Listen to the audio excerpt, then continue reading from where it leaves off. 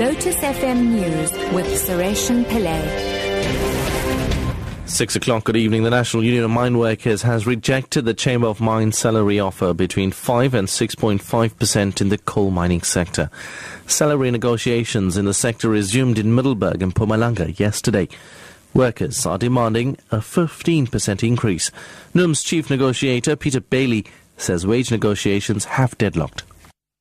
The offer from the employers this morning, after we have tabled a revised offer, is that the employers have not responded positively to one of the demands, although the unions have revised their demands. That is then an indication that the employers are displaying an attitude of arrogance and that they don't respect the other party in the process of negotiations. Underage drinking has come under the spotlight at a dialogue during the launch of the third season of SABC reality TV series Future Leaders in Hyde Park, Johannesburg. The program focuses on the lives of local teenagers affected by alcohol abuse. It's a partnership between the National Youth Development Agency and South African breweries. The first episode of the season is due to be broadcast at 5 p.m. on SABC 1 this Sunday. The SABC's Bongamusa Makatini. We go around the country identifying young people who may have experience or exposure with alcohol. We then basically mentoring them and coaching them to become the agents of change within the communities within which they live. We support their initiatives. Some of them want to build libraries. Some of them want to build a soccer field for their communities where they live. It is really about turning these people, these young people, into role models so that the young people can look up to them for a brighter future and a good life. The community of Prince Albert in the Karoo has raised over 1.4 million rand for a prosthetic leg for a shark attack victim. Local resident Caleb Swanepoel lost his leg while boogie boarding at Buffels Bay in the Garden Route about 2 months ago. Family spokesperson Zelia Mullen says they hope to have Swanepoel in his own prosthetics by Christmas.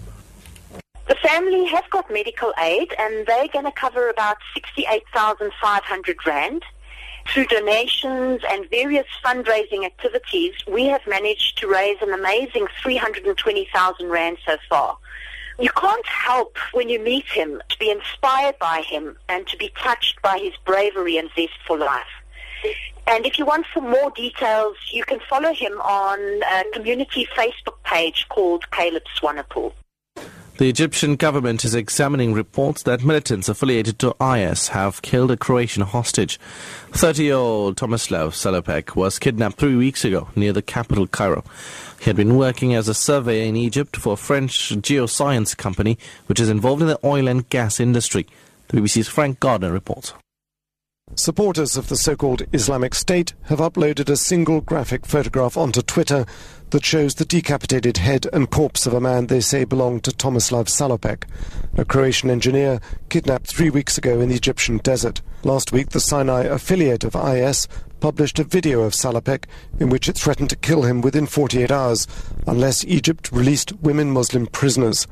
Salopek was working for a French geological survey company when he was abducted on a road southwest of Cairo, the first time a foreigner has been kidnapped and held by IS in Egypt. And finally, a toddler in the U.S. who was rescued by his father in a house fire in Pennsylvania has died after he followed his dad back inside the home. The man had gone back into the structure to save his wife and other children. They all survived, but the toddler's body was found under a bed.